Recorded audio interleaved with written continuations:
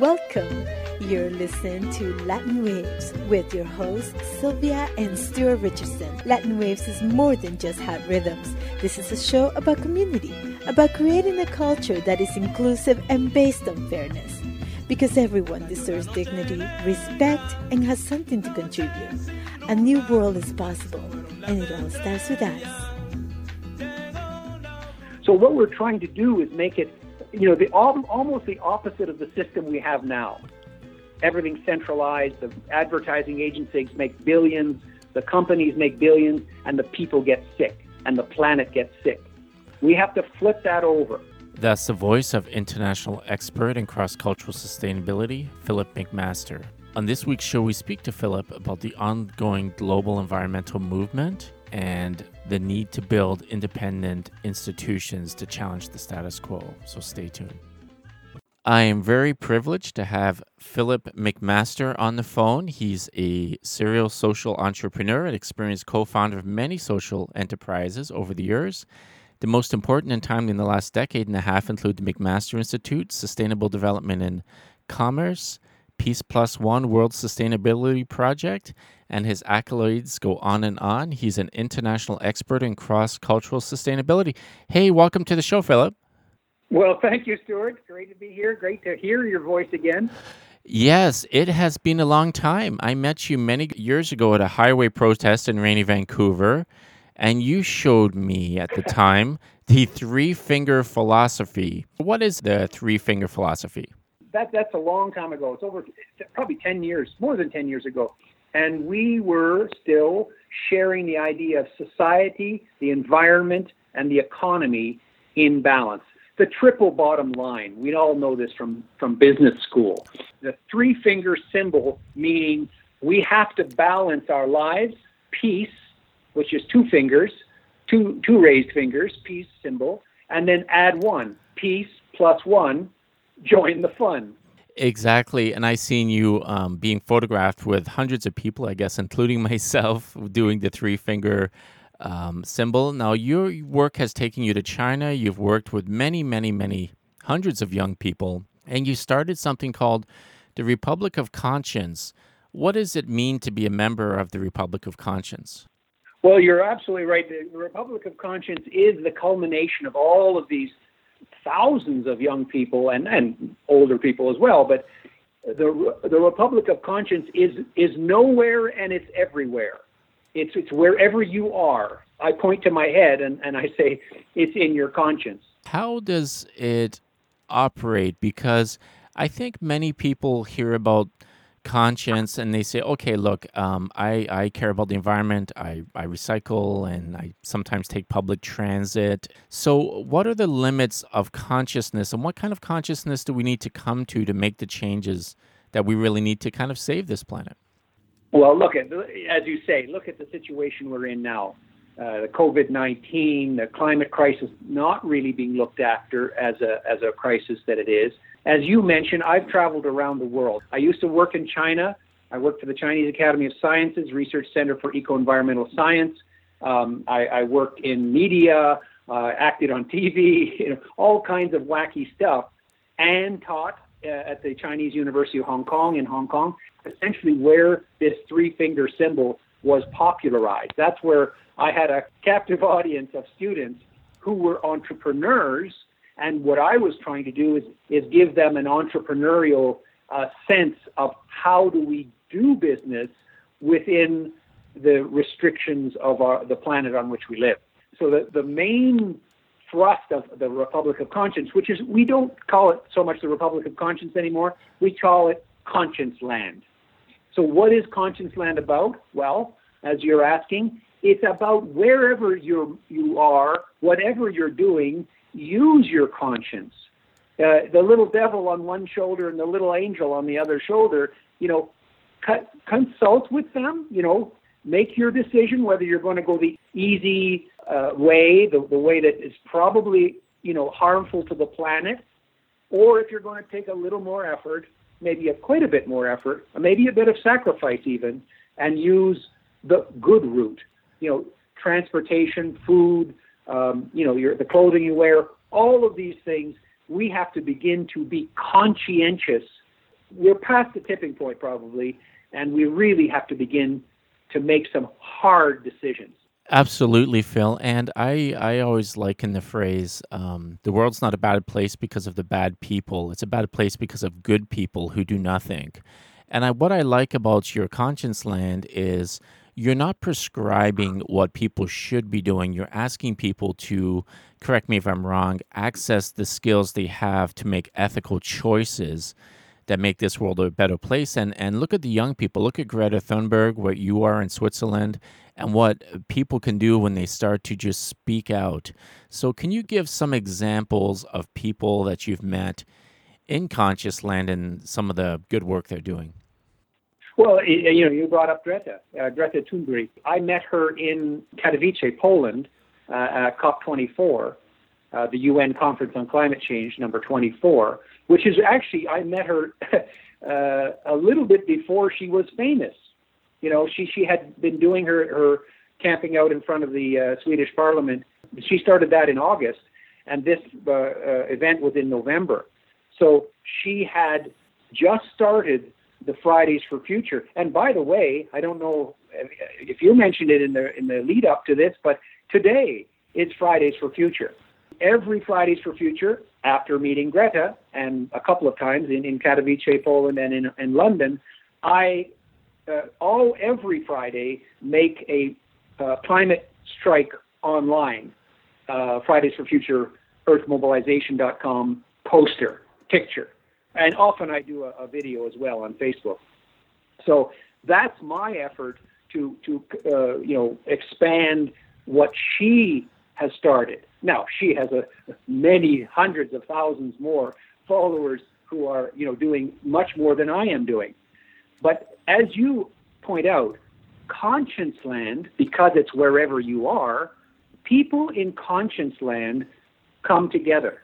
We find each other, not only at these conferences, but, the way we met, Stuart. Yes. We met because I was at a protest.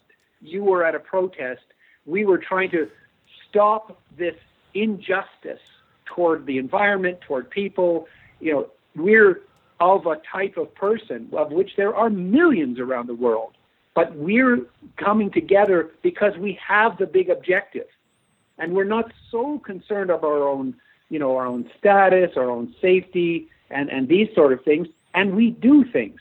So that's what Conscience Land is trying to encourage. And to answer your question more directly, I've met the young people from the UK youth organizations who are also protesting.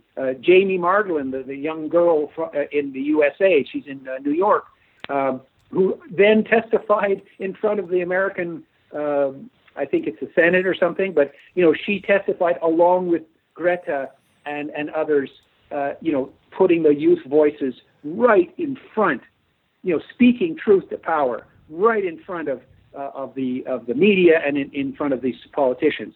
So I'm just so privileged, so lucky to have, personally met these people, but not even the ones that I've met. I marched with thousands, but anyway, a lot of young people this past January to Davos, the economic forum in Davos.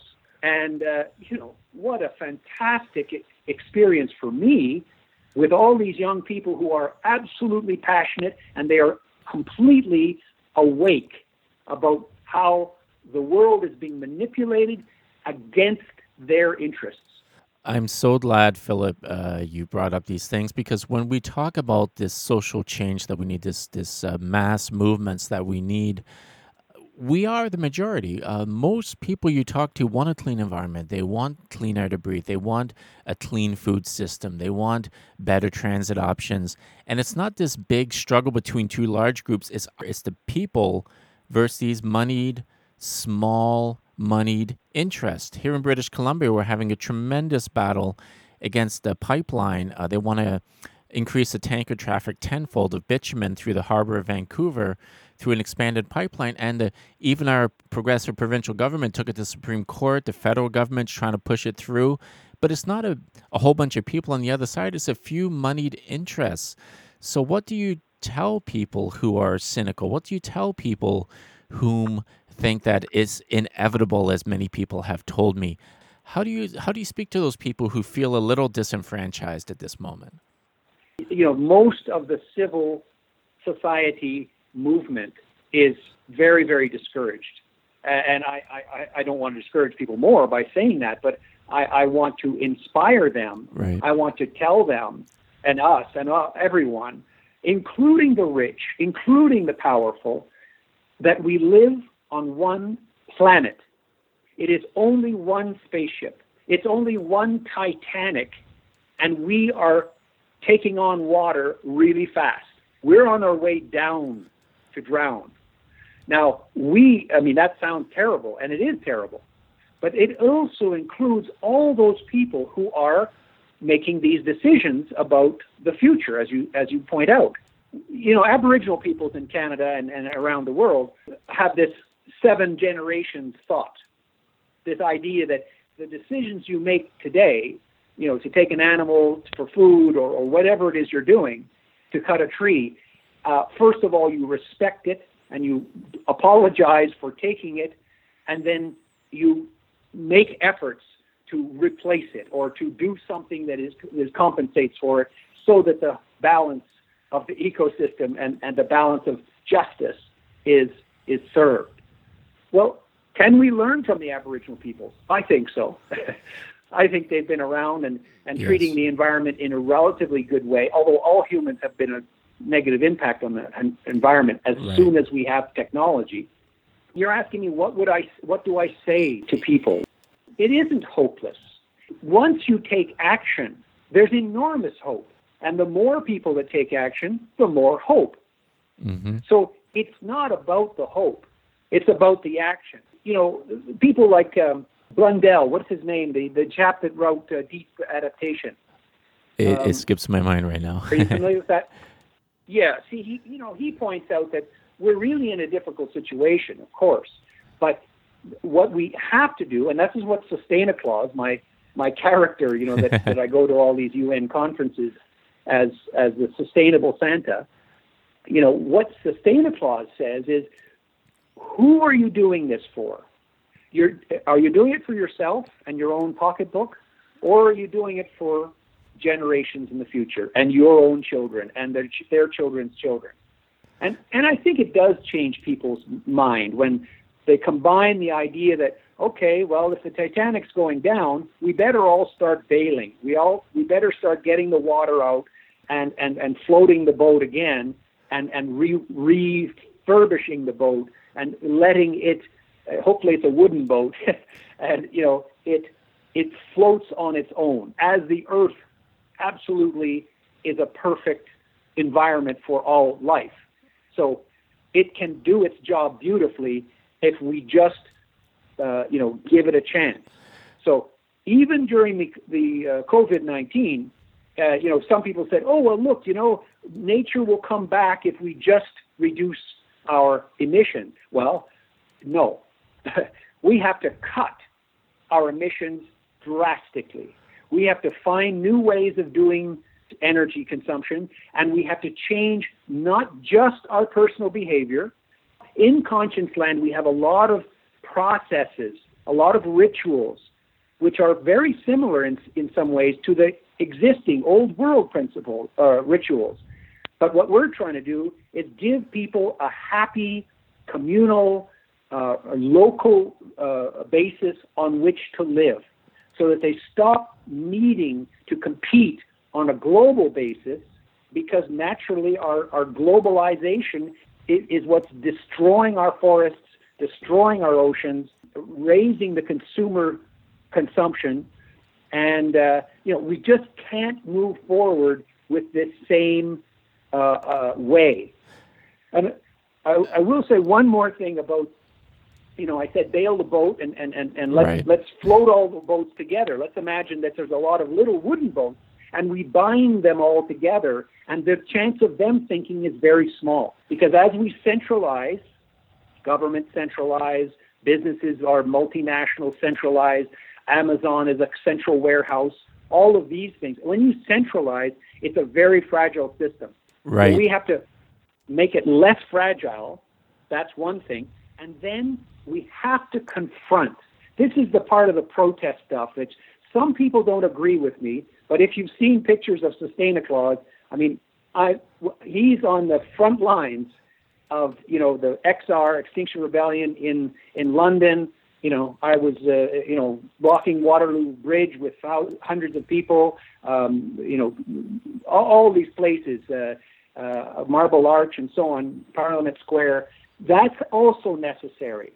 We need to tell and clearly listen to what I'm saying. We're not begging. We're not even asking. We're not begging and we're not asking. We are demanding. We are demanding that these governments, these multinational corporations and their leadership, supposed leadership, they're not leaders at all, but these people have to be confronted. Now, I'm not talking violence. I'm not talking about, scaring them. There's enough information to scare the hell out of them to get out of the businesses they're in. Because if we show them that the monetary system's collapsing, the economic system's collapsing, and the best thing that anybody can do on this planet for their children is learn how to live together in harmony and how to live together with nature in harmony, permaculture and so on. So that's a bit of a long talk, I know, but I had to get it out. I think the reason you've been doing this so long, and I've been doing this for many, many years on the radio, is because it feels frigging amazing to have your small impact in the community and see 1,000 fires burning for social change just around where I live. Pinecone Burke Mountain Park was going to be developed and destroyed by private power. That was blocked. The Northern Gateway pipeline was canceled. We threw out a regressive federal government. It goes on and on. In my small community, a large forest was saved from developers because the community rose up and protected that park, Bert Flynn Park. It's amazing victories all over the place, and those are minimized, but I think we should rise them up and say, look, when we get together, when we care enough about our communities, we have an impact. And when you don't care, when you look the other way, when you don't have conscience, we have a homeless problem in Vancouver. They have a homeless problem in our big cities, and we don't have financial sustainability. Sooner or later, there's going to be a tent around the corner park from you, and I'm sorry you don't like it, but we should have acted sooner.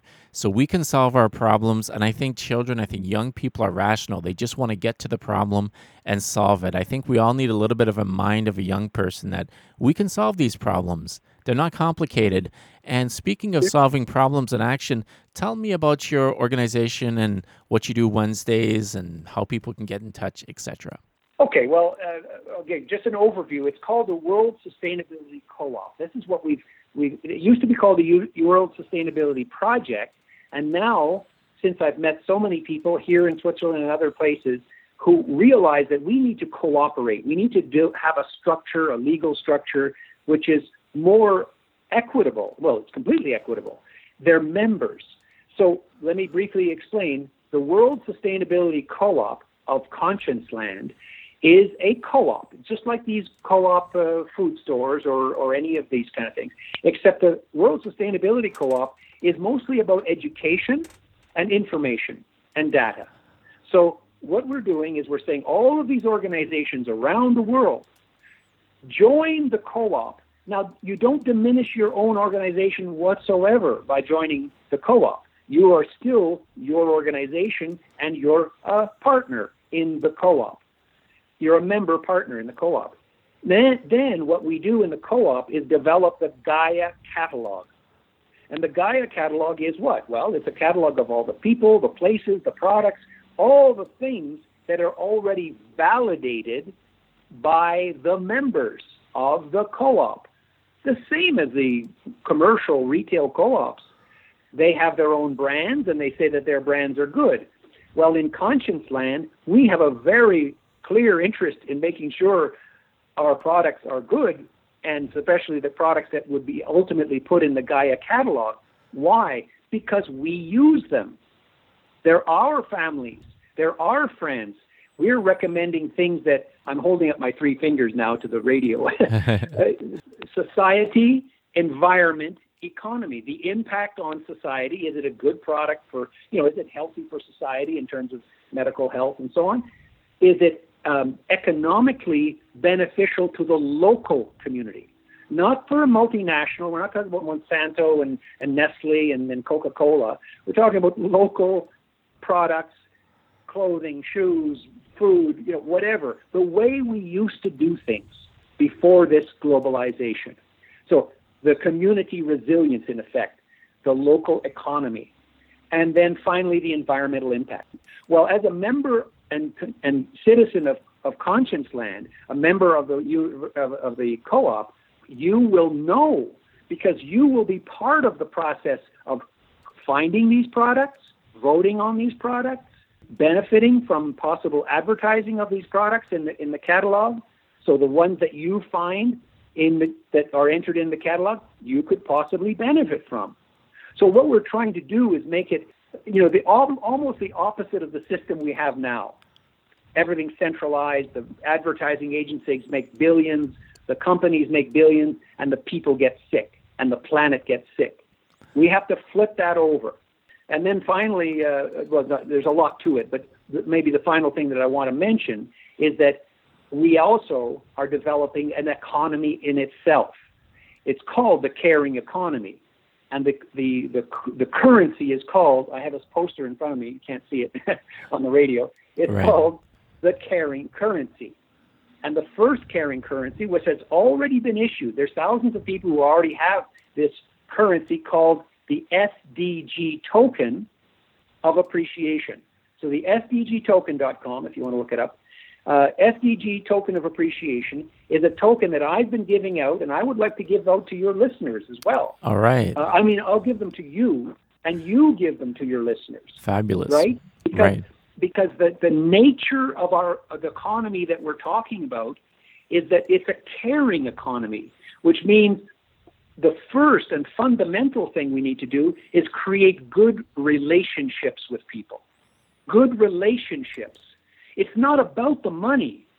It's about, I'll explain in Three Finger Wednesday or Change Wednesday how that works, but it's about paying it forward. So in the SDG token of appreciation, I give it to you, you give it to somebody else, and somebody else gives it to somebody else. So we expand the network of Conscience Land through appreciating what people are actually doing to solve the Sustainable Development Goals, the SDGs. Maybe it sounds complicated. I hope not. No, it's very exciting. Yeah, it's very exciting and it's very doable. We're actually already starting to do it. But what we need, of course, is more people. We need people at extinctionsolution.com. We need people in Conscience Land. We need as many people, to be participating in this. It's just not enough to protest. I'm not against protest. I've been involved in them myself.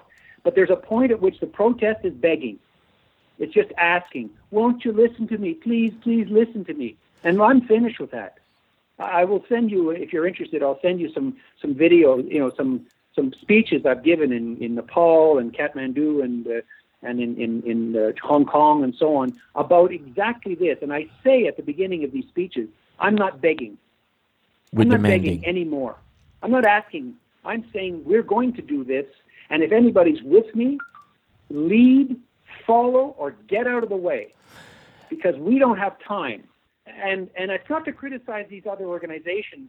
I won't mention them by name, but these are other organizations, social enterprises, and green organizations, and global union organizations. The trouble is they're bureaucracies and they're bought. They've been co-opted. Many of them have been overwhelmed. They've been co-opted. Kip Anderson's Cowspiracy film, he points out that I think it was Greenpeace or Sierra Club or something. Mm-hmm. They wouldn't talk about beef production because they were sponsored by the beef production people. We have to move away from all of these established green organizations or global management organizations or whatever the hell they're called, and we have to start to build our own. And that's the opportunity for young people. What a fantastic opportunity. This is the entrepreneurial chance of a lifetime. Let's link up. It's fabulous. I'm with you. I think people should absolutely build our own intelligent and educational institutions that can link up and challenge the status quo, which is to do nothing, of course.